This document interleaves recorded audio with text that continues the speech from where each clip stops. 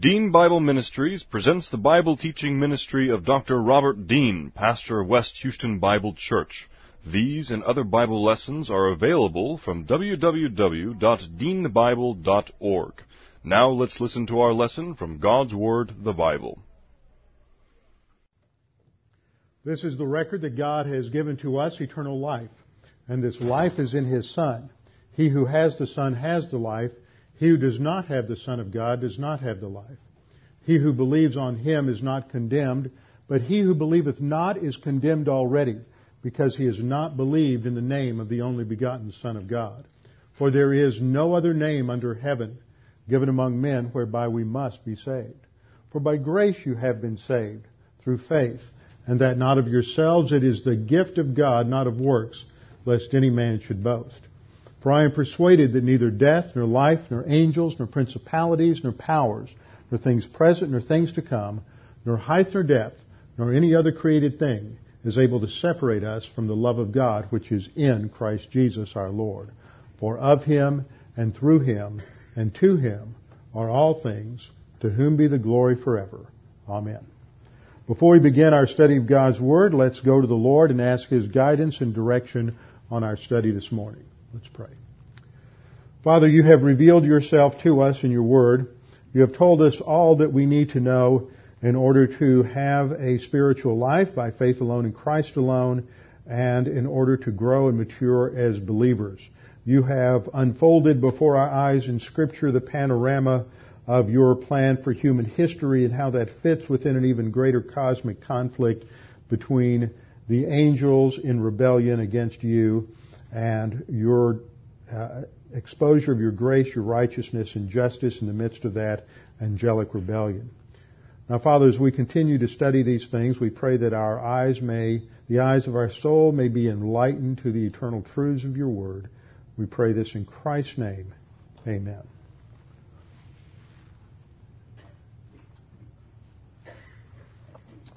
The attack and invasion of planet Earth by aliens from other planets is the grist of science fiction. We are exposed to these hideous monsters who come in all sorts of spacecraft seeking to invade the planet, to enslave mankind, and to destroy everything that we hold dear. Hundreds of millions of dollars is spent every decade in trying to see if we can discover life on other planets. Everybody wonders, are there other rational beings out there in outer space? And the Bible says, yes, there are. There is rational life out there in outer space. It's not the other races of Star Trek or Star Wars, but they are beings created by God known as angels. And yes, there is a group of angels that have defected from God, that have rebelled against God, and their mission is to seek and destroy the human race and to enslave and to dominate us. These aliens are identified very clearly in the Bible as fallen angels. Some are even classified as demons. These are a group of angels that followed their leader, known as Lucifer, in his rebellion against God. Lucifer is also known as Halel bin Shahar, the shining one, the son of the dawn, according to the Hebrew in Isaiah chapter 14, which we studied. He is the one who wants to be like God, the creature who wants to usurp the authority, the throne, the rule of God, and to rule all of the creatures for his own glory and his own privilege. The course of this rebellion we refer to as the angelic conflict. It's also called the angelic rebellion, the conflict of the ages, the invisible war. There are many different ways in which theologians and Bible teachers have explained this conflict down through the centuries. It's very important for every believer to understand this conflict, because whether you understand it or not, whether you fully believe it or not, you are part of it. Even if you're an unbeliever, you're a part of it, because as we learn from 2 Corinthians 4:4, that Satan, who's the god of this age, is blinding the minds of the unbeliever to the truth of the gospel.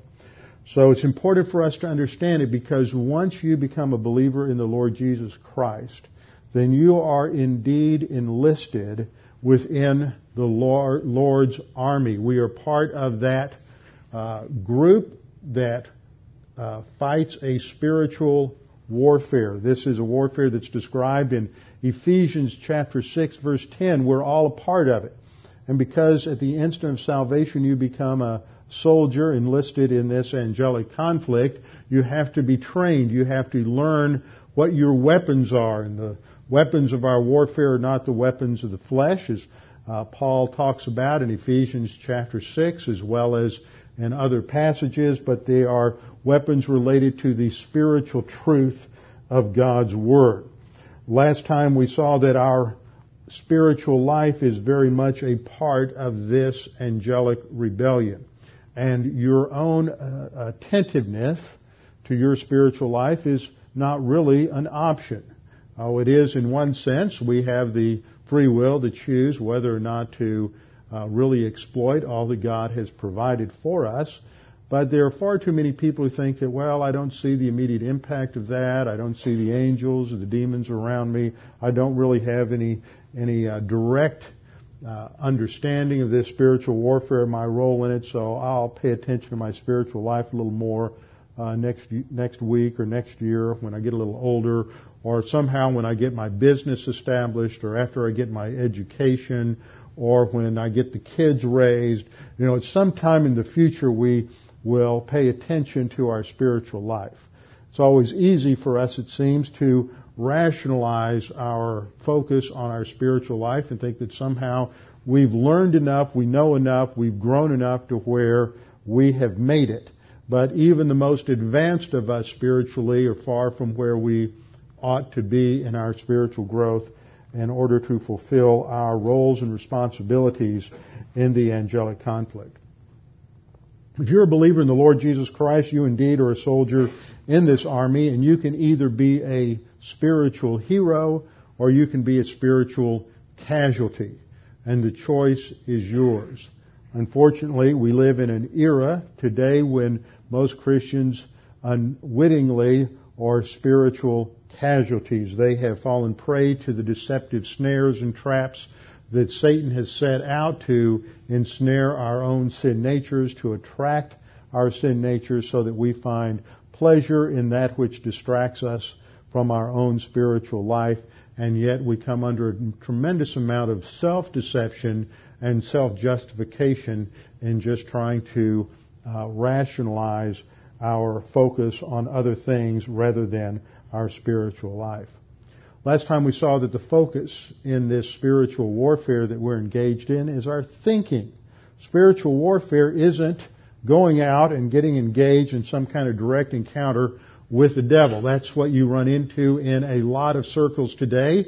You watch some of these televangelists and preachers, and they talk a lot about spiritual warfare. In fact, starting back in the 80s, spiritual warfare took on a whole new tone, and the way it became defined was not the way the Bible defines it, but it became redefined in terms of this sort of personal attack or assault, personally fighting the devil or demons, casting out demons, that kind of thing. And it led, again, to a complete distraction. The Bible teaches that the battlefield for spiritual warfare takes place between your ears. The battlefield for spiritual warfare has to do with your thought life, how you think and what you think. And too often people want to restrict that to simply not thinking in terms of mental attitude sins, and that's true. It is a recognition that certain mental attitude sins, emotional sins, should not dominate our thinking. But it goes far beyond that. For we have to learn how to think about everything in life from a biblical viewpoint. We have to learn how to think about every realm of God's creation as God thinks about it. For His creation is not just limited to our spiritual life, is it? His creation involves every dimension. It involves everything that you can possibly think of, from the sciences to the arts to even drama, everything within the purview of the home. Don't you think that God has something to say about everything He created and everything He instituted? Of course He does. And we can either think about it the way God thinks about it, which is what we call divine viewpoint, or we can think about it in terms of our own experience, in terms of what is popular in the culture in which we live, and that's called, sometimes we call that human viewpoint. The Bible calls it worldliness, and likens it in James chapter 3, verses 13 through 15, to the thinking of demons. And so the Bible is very clear that you are, at any given moment in your life, as a believer, either thinking like God would think, or you're thinking like a demon would think. Now, most of us want to say, oh, there's some middle ground there. No, there's no middle ground according to the Scripture. It's either you're thinking biblically, divine viewpoint, or you're thinking in terms of human viewpoint. No matter how good and moral that may be, it's still thinking independently of God's plan, purposes, and revelation.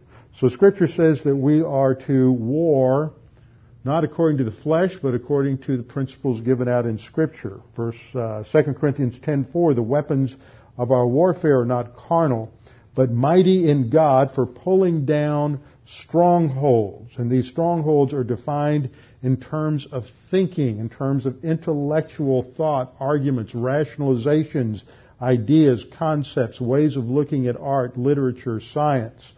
We are to cast down arguments and every high thing that exalts itself against the knowledge of God, bringing every thought. Can you think of anything that's left out? Every thought into captivity for the obedience of Christ. So we see that this must be a lifelong endeavor.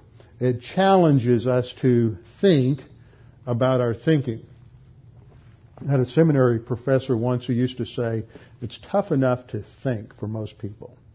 They wake up in the morning, they have to have 5 or 6 cups of coffee before they even have dendrites that are wiggling enough to recognize one another. And then you have to go through the day and think instead of react, instead of emote. But that's tough for most people. But what's really tough is when you have to start thinking about your thinking. You have to think about, why do you think what you think? Why do you believe what you believe? Why do you hold the values that you hold? Where do they come from? Have they simply been instilled in you by your parents and by your culture and by your peers? Or do they really come from the Word of God? You have to break everything down, and of course we can only do that under the guidance and direction of God, the Holy Spirit. An illustration I've used many times, it's most people come to Christ and they have a problem in their life, or 2 problems, or some people have 8 or 9 problems, and it's sort of like buying an old house, and that's what their life is. It's an old house and it's got some structural problems, and they want God to come in and fix it. And they look at the Holy Spirit as an interior designer who's going to come in and put on new wallpaper in this wall and put some new curtains in this room, and maybe take out the old carpet and put hardwood floors down over here, and paint the outside, put on some good vinyl siding, and just spruce things up a lot. And unfortunately, that's how the Christian life is presented and taught in too many churches. But what God the Holy Spirit's going to do when you get saved is He shows up with a bulldozer. And He wants to take down the entire old edifice, foundation and all. Because the old foundation was built on rationalism, empiricism, mysticism, some sort of autonomous human viewpoint system. And He wants to replace that foundation with revelation. And then He wants to rebuild your life, your thinking, from the ground up. And the only way that can happen is through a dedicated, disciplined, continuous study of God's Word. That's why we have Bible class more than just on Sunday morning. If I could, I would do it every night, but that takes away from a lot of other responsibilities that people have, including myself. We all have families. We all have other responsibilities in life. But that's the value of living in today's world of technology where you have DVDs and MP3 players and cassette players and all kinds of things that allow you to get doctrine in many different ways, to take it, listen on your way to work, on your way home, during lunch, whatever it is, but you need to take in the Word of God on a daily basis, because it's the Word of God that washes and cleanses our mind of a lot of garbage, refocuses our attention on what the real priorities are, and it is the only true stress relief that we ever have in life. Now, last time I finished by focusing on the divine mandate in 1 Peter chapter 5, verses 8 and 9, that is really part of our study. I'm going to skip that chart for now due to lack of time since we had communion this morning. In 1 Peter 5:8, Peter says, be sober. And the Greek word there is not a word that emphasizes the opposite of being drunk, the opposite of being inebriated. It's a word that emphasizes objective thought, being stable in your thinking, having thought that is based on eternal, objective reality, so that you are relaxed in your thinking, you have objective values. So we're to be sober, we are to be vigilant. That means to be ever alert and watchful, being aware that we can very easily just suck up false teaching, false ideas. We can so easily become distracted. We can easily rationalize our involvement in responsibilities at work. I think in the last 20 years, I've seen pressure, especially upon men in the workplace, pressure intensify.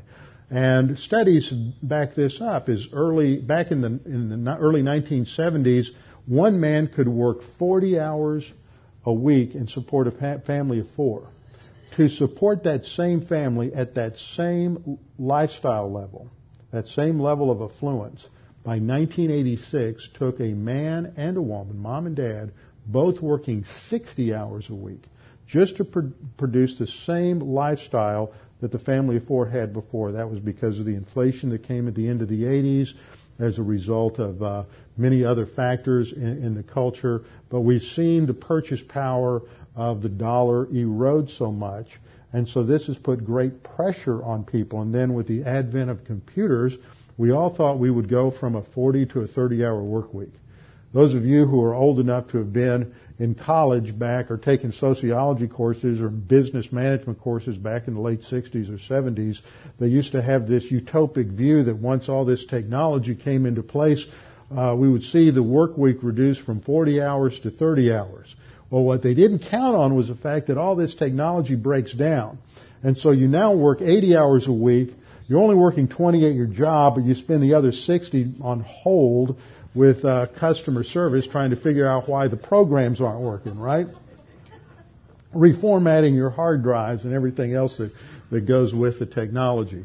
So now people work twice as much as they did, and it's very easy to let their priorities drop and all of a sudden realize that as time gradually goes by, that somehow they're not spending as much time in the Word as they were 5 or 10 years ago.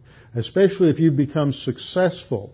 And with that success and the prosperity test, it's very easy to lose that moment-by-moment dependence on God that you had to have when you were young and growing and learning and trying to figure out if you could pay the bills at the end of the month. So this is something that happens today. And if you're a father, I see young fathers out here. Some of you are middle-aged, some of you are grandfathers. But if you're a father, that's your responsibility to oversee the spiritual development in the home. Not to delegate it to your wife, but for you to be involved and exercise that leadership as a husband and as a father, and to set the role model for your children on the priority of the Word of God. I'll never forget when I was in my first year being a pastor, and I was becoming aware of the fact that the evangelical church in America, for the most part, has been very, very feminized.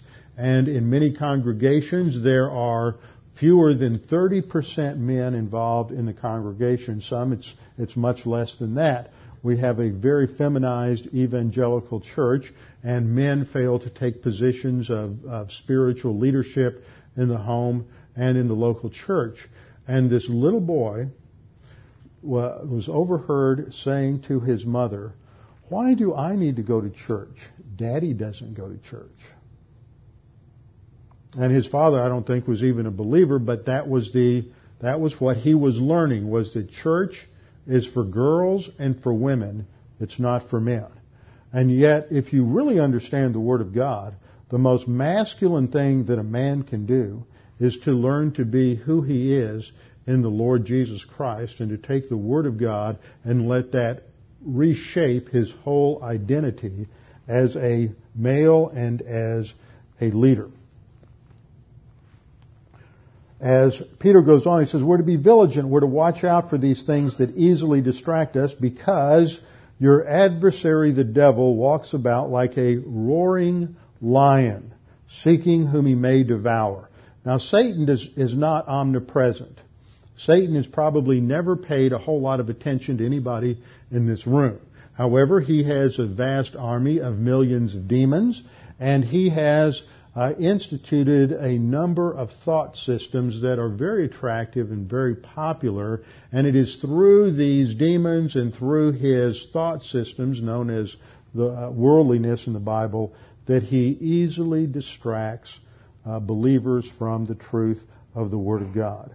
But we are told to resist him. The Greek there is from the verb histemi, which means to stand firm. It is a defensive term. It's not this offensive term that you run into with some people wanting to go beat up the devil. It is a defensive term. We have to set up a fortification around our soul, and that fortification comes from the weapons of spiritual warfare defined in Ephesians 6:10 and following, and which we'll get into eventually, but it focuses on understanding the Word of God, which builds a defensive fortress around our soul. Now, there is a progression to this conflict historically, and we need to understand it, that Satan, as we see in 1 Peter 5:8 and 9, is continuously attacking the human race. And we can categorize those attacks in two ways. One is that they are direct assaults, and the second is that there are indirect assaults. So I started developing this chart the other day to help us understand, just get an overview of Satan's assaults on the human race. We have, as I've said already, direct assaults or direct attacks, and by this I mean that Satan or demons are directly involved in attacking someone.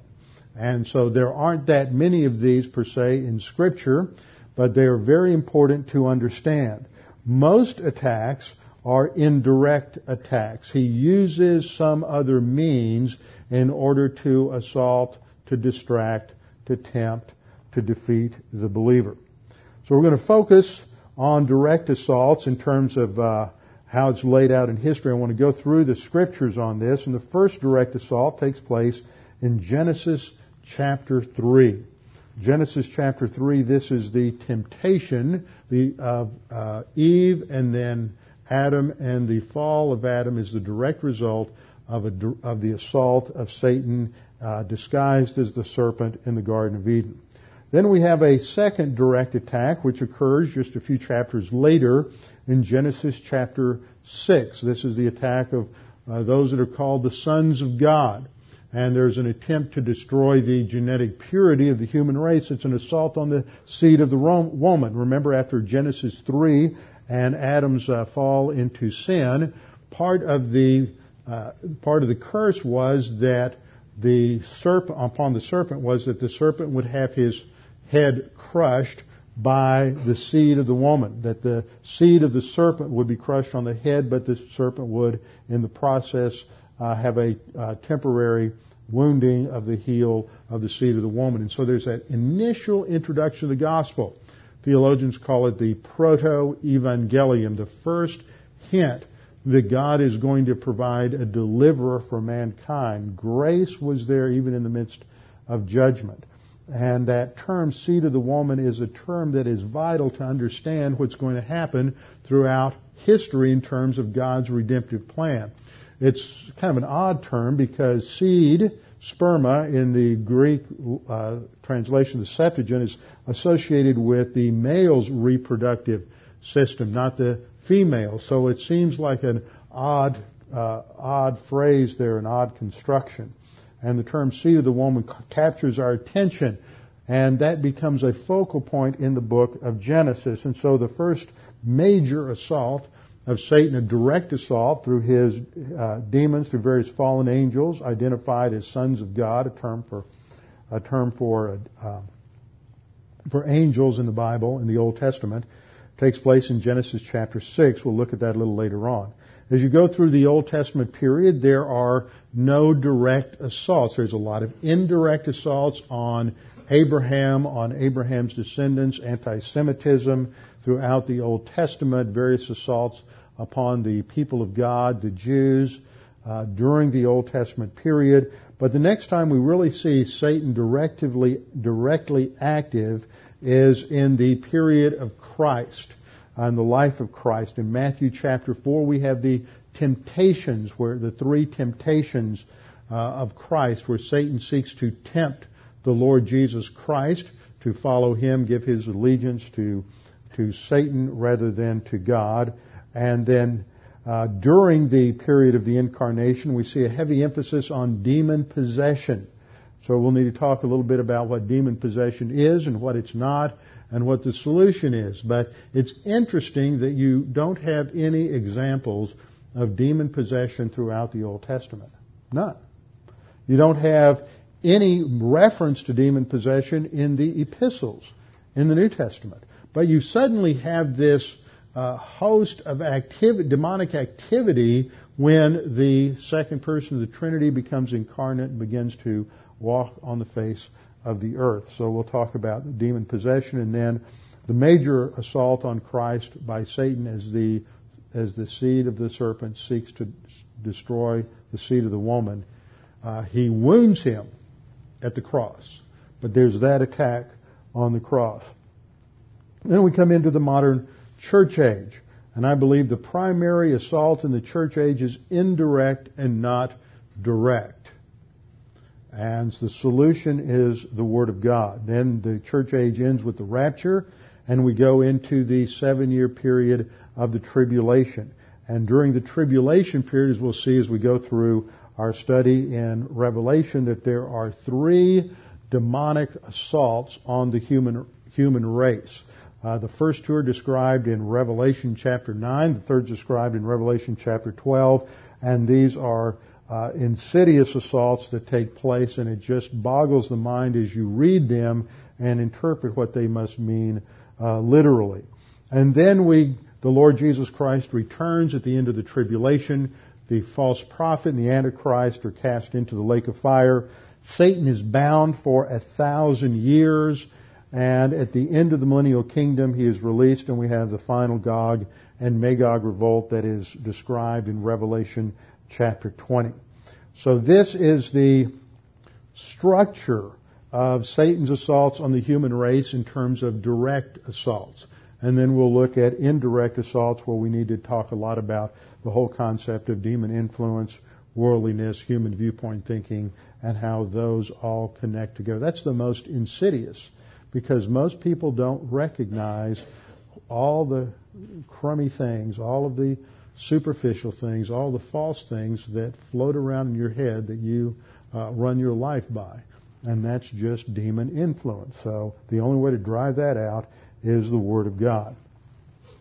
So let's just look this morning, as we are a little short on time because we had the Lord's table to begin with, and we have our walkthrough next door afterwards. So I just want to look briefly at Genesis chapter 3.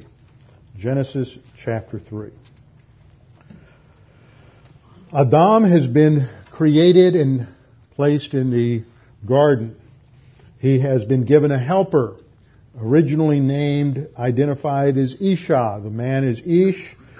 He has a name Adam, but the woman is simply referred to in Genesis chapter 2 as Isha. She is taken from the side of man, and her primary mission is to serve as an assistant to man. Now, we live in the post-feminist era when every woman sort of has bred into their thinking from the culture around us that being a helper or an assistant is such a demeaning task. But what's interesting is that the only other person in all of Scripture that is defined by this word Eitzer, this word assistant or helper, is God Himself. So if you think that being an assistant or a helper as a woman to your husband is a place of that's demeaning, a place of lesser significance, then you'd have to say that's true of God Himself. Sounds rather blasphemous to me. You see, that's just one way in which human viewpoint thinking just sort of leaks into your thinking and influences the way you perhaps think about the role of women, the role of men, the role of marriage. So the woman is created to be an Eitzer, to be a teammate with the man, to help him in fulfilling God's mission as being representatives of God on planet Earth as image bearers. And they're given one prohibition. God says in Genesis 2:16 and 17, the Lord God commanded the man. This is before the woman comes along because he's the spiritual head. It was his responsibility to teach her. So God directs His instruction to the head of the family, the head of the marriage. And He says, of every tree of the garden you may freely eat. See, God's grace is abundant and sufficient. Of every tree of the garden you may freely eat, but of the tree of the knowledge of good and evil you shall not eat, for in the day that you eat of it, you shall surely die.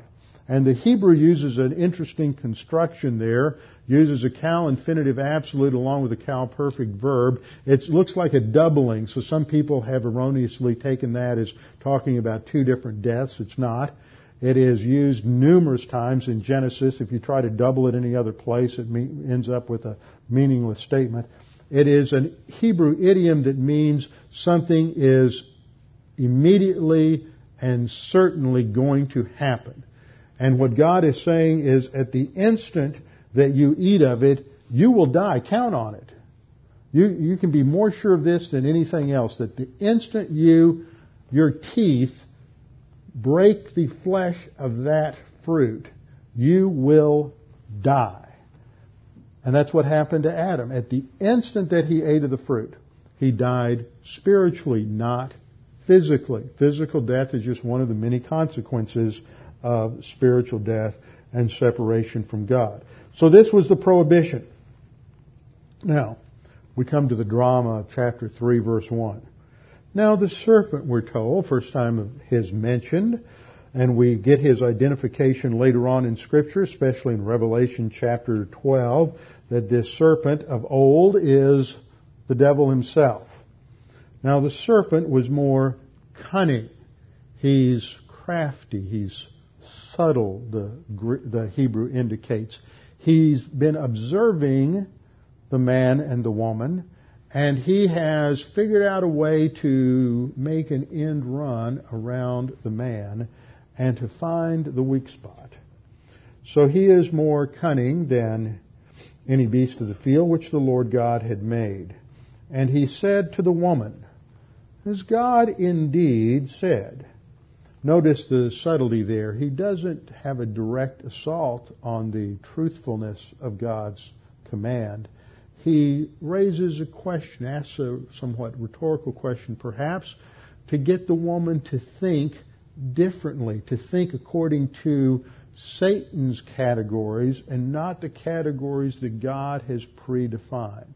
And see, that's one of the subtle ways, going back to 2 Corinthians 10, that we take every thought captive for Christ. These strategies that Satan has to distract us are strategies related to thinking. And in very subtle ways, he gets us to think in wrong categories. But once we start thinking in terms of those wrong categories, then we're in trouble. You can easily get caught up in something like this. I might ask you if you've stopped beating your wife yet. Well, if you say yes, you're in trouble. If you say no, you're in trouble. So you have to think about that and just not even address the question or do an end run around it. But if you get trapped by certain questions and you begin to answer them, you've already lost the battle. And that's what happens to the woman here. Because Satan questions God's veracity. He says, has God indeed said, you shall not eat of every tree of the garden? Notice how he just flipped the way God said it. God said, you shall eat of every tree. Notice how positive and expansive that is. But when Satan comes along, he introduces the word no, which in Hebrew is just a real small two-consonant word, lo. And he introduces that, and he just flips the meaning and the orientation. It goes from positive to negative, from expansive to restrictive. God doesn't want you to have any fun. God doesn't want you to be happy. He says, did God really say you shall not eat of every tree of the garden? And the woman said to the serpent in verse 2, we may eat of the fruit of the trees of the garden, but of the fruit of the tree which is in the midst of the garden, God has said, you shall not eat it, nor shall you touch it, lest you die. See, now she's added something to the Word of God. See, this is forever the problem that we face with assaults on the Word of God through history. You either have people adding to the Word of God with tradition, with legalism, with religious activity and ritual, or you have people taking away from the Word of God. This was true in the early church. In the 2nd century after Christ, you had two great heretical movements that came up within the ranks of Christendom. The first were those who followed a teacher in Rome by the name of Marcion. And Marcion was a rationalist, and he was anti-Semitic, and so anything in the New Testament that smacked of anything positive toward the Jews had to be taken out. They really hadn't put the canon together yet. He was the first person to put out a canon, and it was this truncated canon. You couldn't have Matthew in there because that was very pro-Jewish. You didn't have Mark in there. You only had Luke.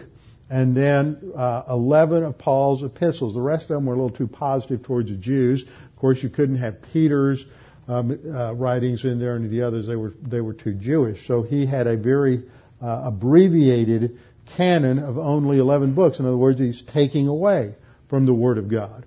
And then the next group that rose up a little while later were the followers of a former Phrygian priest who had been involved in a lot of worship related to Bacchus in Turkey. And this guy's name was Montanus.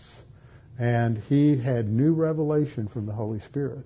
And he had a couple of good-looking priestesses who went along with him, and that always added a little pizzazz to his presentation. And so he attracted a lot of people with his new revelations. So he's adding to the Word of God. You have the same thing today. You have the charismatics, who are the heirs of the Montanus, who are adding revelation. God is still speaking to us today. And on the other hand, you have the liberal rationalists who come along with their razor blades and say, well, let me see. You have the Jesus seminar people who say Jesus didn't really do that. He didn't say this. He couldn't have said that. And when they get through with their razor blade, you have one page left in the Bible that maybe Jesus said. So you have the same problem today. And that is one of the subtle ways in which Satan continues to attack the church, is by questioning the Word of God and its veracity. Verse 4, after the woman has misstated God's command, the serpent just directly contradicts God. You won't die. Oh, God said you'd die. Nah, you won't die. Why? Because God knows that in the day you eat of it, your eyes will be opened. See, first he challenges the fact that God's just restrictive. He doesn't want you to. He's already just very subtly slipped that in there. God doesn't want you to have something. Now he's going to say, well, God doesn't want you to have it because it's going to be really good for you.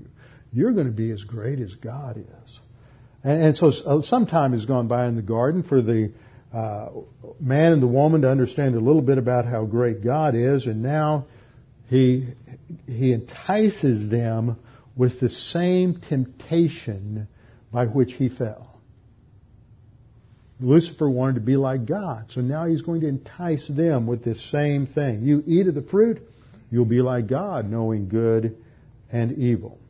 So when the woman saw that the tree was good for food, the lust of the eyes, and that it was pleasant to the eyes and a tree desirable to make one wise. She took of its fruit and ate. Now, we'll just stop there. Now, at that point, she dies spiritually, but nothing happens to anything else because she's not the determinative decision maker. It's the man. And all we learn, we don't know where he's been, whether he was by her side or off in another part of the garden. We don't know anything about that. God did not think it necessary for us to know. We're only told she also gave to her husband with her, and he ate. Then the eyes of both of them were opened, and they knew that they were naked, and they sewed fig leaves together and made themselves coverings. See, immediately something changed.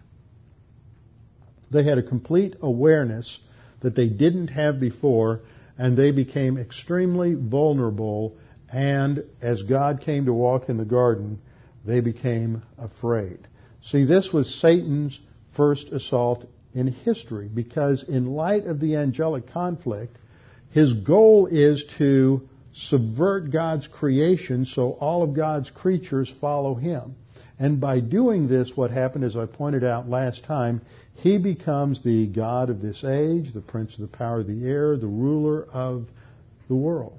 And at this act, what happens is that Adam, who was set over the creation as the image and likeness of God, loses his position. And so it now becomes part of comes under the authority of Satan and becomes his kingdom. So that in the New Testament, when we are saved, we are told what? That we are transferred from the kingdom of darkness to the kingdom of his beloved Son. We are born under the domain of Satan and under the authority of Satan, and we have an internal traitor called the sin nature that is attracted to Satan, all that he teaches and all that he is. And as long as we are as long as we're unsaved, as long as we're in that kingdom of darkness, then what happens is that we have this affinity for everything evil, everything wicked, everything sinful, and we have an affinity for everything that Satan stands for. But he's got a problem. And his problem is that he wants to be God, and now he's got competition. Because every human being, all 6 billion of us, want to be God.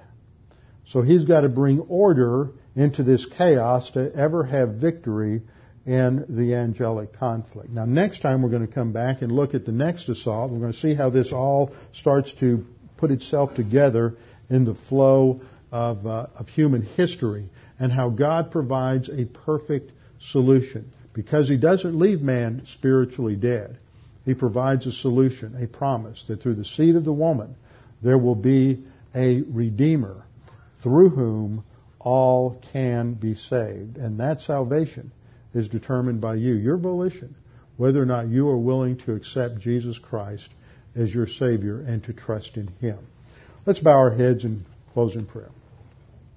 Father, we're so thankful that we've had this time to look through these things, to be reminded of our role, our place within this great angelic conflict, this invisible war that wages around us, and to realize that each one of us has a vital, significant role to play as a soldier in the army of the church, that we are involved in this conflict, and we are to learn to take up our weapons of warfare that are not physical but that are spiritual, and that all revolve around learning about all that you have provided for us and utilizing these divine assets as we face every problem and every difficulty, every temptation that we face in life. This is not really an option, because the only options are success or failure. And success comes as we relax and trust in you. Father, we pray that if there's anyone here this morning that's unsure of their salvation or uncertain of their eternal life, that they would take this opportunity to make that sure and certain. Right where you sit, you can determine your eternal destiny. Jesus Christ has already done all of the work. He paid the penalty, the complete penalty for all your sin on Calvary's cross. So all you need to do is to accept it, to trust in him. It is a free gift. It can't be lost once you receive it. You can't give it up. You can't give it back. It's yours forever. For at the instant that you place your faith alone in Christ alone, God imputes to you perfect righteousness, and He declares you justified. He regenerates you so that you are a new creature in Christ, and He gives you a new spiritual life. All of this happens simultaneously and non-experientially the instant you trust in Christ. You have all of this forever. Father, we pray that you would challenge us with the things we studied this morning to refocus our thinking, to reshape our priorities if necessary, to put the knowledge and application of your word first and foremost, because that is our mission in this spiritual warfare of the angelic conflict. We pray this in Christ's name. Amen.